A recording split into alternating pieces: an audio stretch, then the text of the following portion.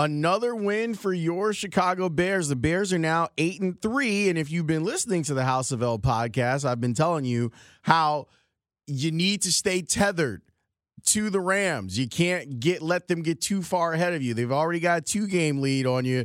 If they get to 3, then you got no shot at a bye in the first round of the playoffs. But the Bears still have that opportunity in front of them with the Rams on the schedule for a couple of weeks. Welcome in. The House of L podcast is being brought to you by the Chicago Wolves. It's great family entertainment. If you want to go check out the Wolves, you should go check out their website, chicagowolves.com. You should also check them out on social. They do some cool stuff on Twitter during and around games. Chicago_Wolves is how you can find them, and I really appreciate them partnering up with me. And if you're hearing this and you're like, well, how can I help Lawrence's podcast? Shout out the Wolves and let them know that you heard about them on the podcast. That'll work. Get in one of their comments and be like, man, love that you guys are sponsoring House of L. That would help me, and I think that would help them too. This game was not pretty, but it doesn't matter. You win the game, you win the game. You have your backup quarterback in. I thought Chase Daniel played pretty well, but you did see some of the limitations, and I can't figure out if the limitations that we saw were because he didn't get a full practice in, or the level of athleticism that we have now come to expect from Mitchell Trubisky. Chase Daniel just doesn't, I don't think, have that in him. But I thought that he made some good throws. He was 27 of 37, 230 yards, and a passer rating of 106.8. He missed that early throw on the wheel route to Tariq Cohen in the end zone, but he made up for it with a good throw to Taekwon Mizell. I mean, that senior, right? Isn't that he goes by senior? Those are things that you want to see happen, and he made them happen in today's game. I was concerned that the Bears would look tired, and I thought for a big portion of the game, the defense did look tired, and LeGarrette Blount took it to him. Bears fans should be happy that Matt Patricia and James Robert Cooter, the Lions offensive coordinator, were not smart enough towards the end of the game and the goal line when they were trailing 16-13 to give the ball to LeGarrette Blount 4 times because he seemed to have the Bears number. He rushed for 88 yards, had 2 touchdowns, and averaged 4.5 yards per carry. The Bears running game, on the other hand, has been on the struggle bus. And I saw Olin Kreutz tweet this during the game. He said, look, they're not interested in running the ball. It's that simple. You don't have to investigate it. You don't have to worry about it, but they're not interested in it. I sit with 3 guys every day on NBC Sports Chicago that love the idea of running the ball, but each of them said, look, if you're winning, you're winning. Do what you got to do. But they did give this caution. At some point, you're probably going to need a run game. And if you don't have one, it could be really, really upsetting. But the Bears did what they needed to do to win. Chase Daniel spread the ball around. They had the game tight, which is all you're asking your backup quarterback to do. You're not asking him to go blow anybody out. I mean, the line was 3, and they won by 7. But you're not asking him to go out there and have the type of game that Mitch had against Tampa Bay. You're asking him to take care of things, don't make any mistakes. And he didn't. He didn't really make any mistakes. He didn't, throw any interceptions. That's all you're asking for. And on top of that, I think he did a little bit more than what would be required for a backup quarterback, which is good. It's a good thing. And on a short week with 1 walk-through practice, to be able to go out there and play that well, I think that is a testament to Chase Daniel and his level of preparation, and Matt Nagy for helping to get him ready for this game and games beyond that. Let's talk about the defense for a second. Eddie Jackson is going to the Pro Bowl, but as I've said on this podcast for the last few weeks, he's also going to be an All-Pro. I get the questions about his tackling ability. It actually showed up a little bit today in the game. But when you make plays like that, when you are a guy that can get the ball to the house, those are big, big moments. And right now, the pace that kid is on is amazing. By the way, very quietly, Roquan Smith has 4 sacks and 7 tackles for loss. Not in today's game, but So here's the note on Eddie Jackson supplied by the Bears. Bears defensive back Eddie Jackson has logged 6 career interceptions on Thursday, and his 3rd career interception returned for a touchdown, picking off Lions quarterback Matthew Stafford with 6 minutes to go in the 4th quarter and returning it 41 yards. It was Jackson's 2nd straight week with an interception touchdown.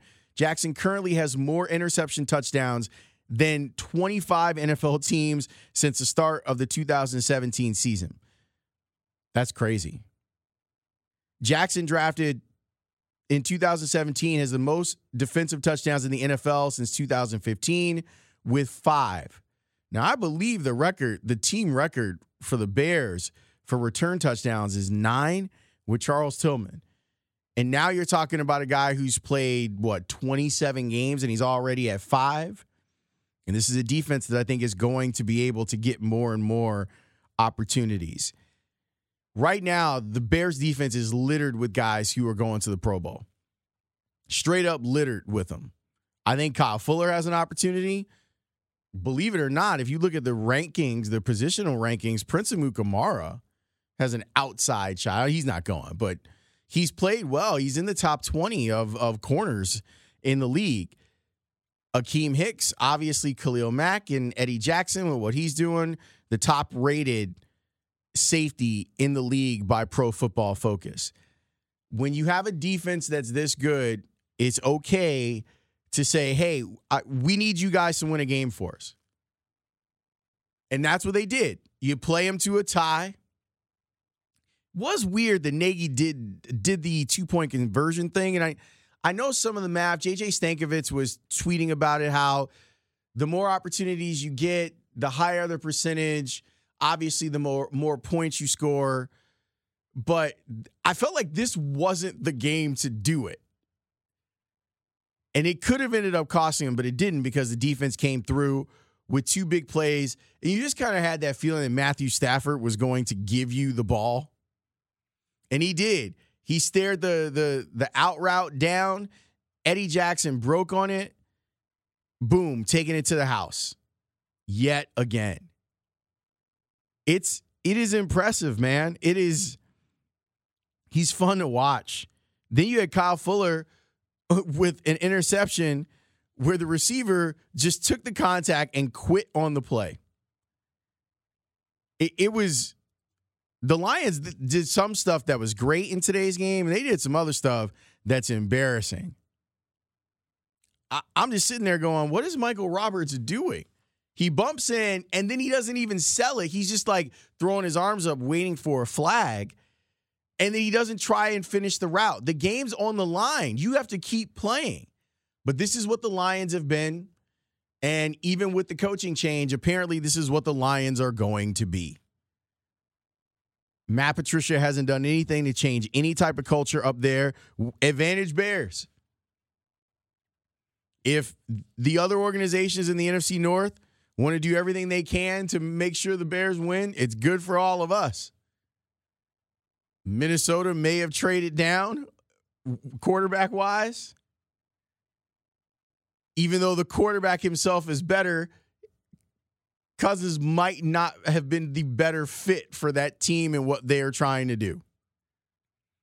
Green Bay may fire their coach, but that could end up ultimately hurting the Bears, because I think that's been hurting the Packers for a really, really long time. So whatever the Lions want to keep doing and keep doing poorly, I am all for it. Looking at the numbers, and I talked about the run game a little bit, the numbers were really bad in the run game. Do you want to know what they were? Are you curious? All right, I'll give them to you after I tell you that our Bears pods are brought to you by the Chicago Wolves. You should go check out the Wolves. Take your family to a game. I'm going to go out there for Superhero Night, which is December 29th. That's going to be a lot of fun. I know they got Star Wars Night coming up too. So they're doing a lot of fun stuff. ChicagoWolves.com. Free parking all season, brought to you by the 2019 Kia Sportage. So here are the run totals for the Bears in this game. Tariq Cohen, 3 carries for 14 yards. I will say that 10-yard run that he had at the end of the game was huge. It ended the game. It meant that the Lions were not going to get the ball back if he gets stopped short. Why was James Daniels tackling people today? I swear, like, he ran into Chase Daniel. He tackled Tariq Cohen. I don't know if he was in the right place or the wrong place, or people just kept running into him. But he had a couple tackles. It's not on the stat sheet, but he had them. But Tariq Cohen with 3 carries for 14 yards, average a little under 5 yards a carry. But obviously that run at the end was huge. Jordan Howard. If the Bears weren't winning, you would be hearing a lot more about and from Jordan Howard. His value continues to lessen with each game that's played, but if you're in contention for a Super Bowl, I don't know if it matters that much.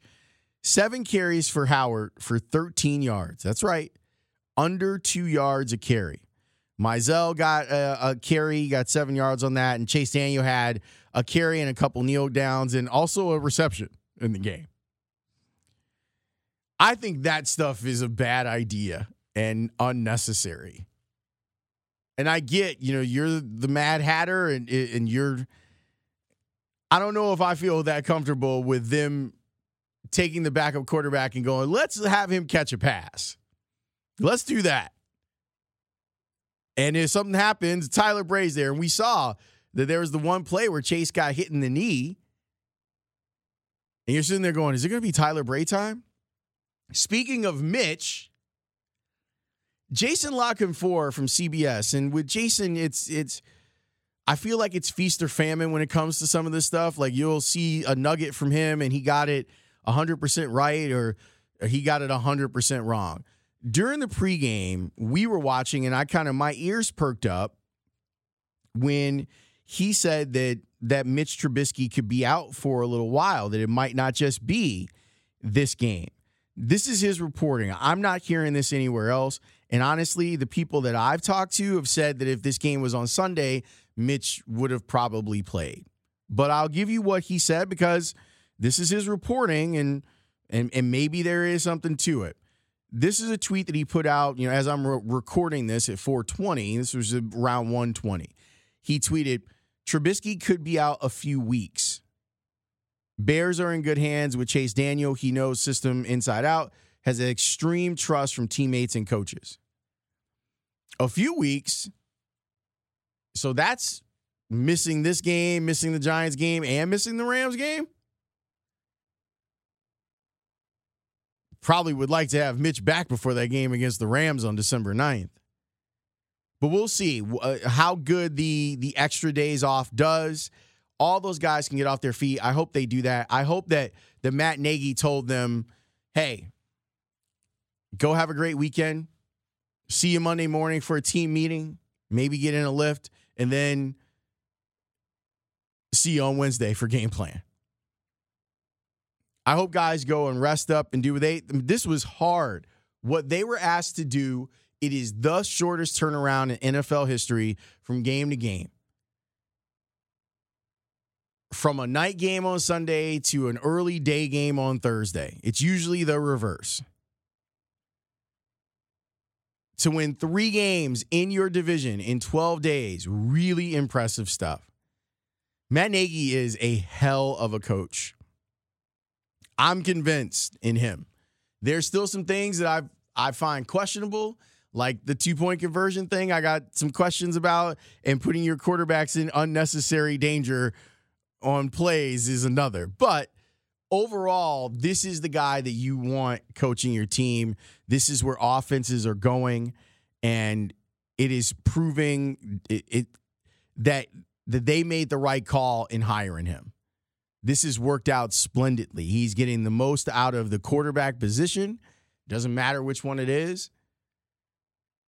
I have a lot of respect for Chase Daniel because that man has finessed the NFL for almost $30 million.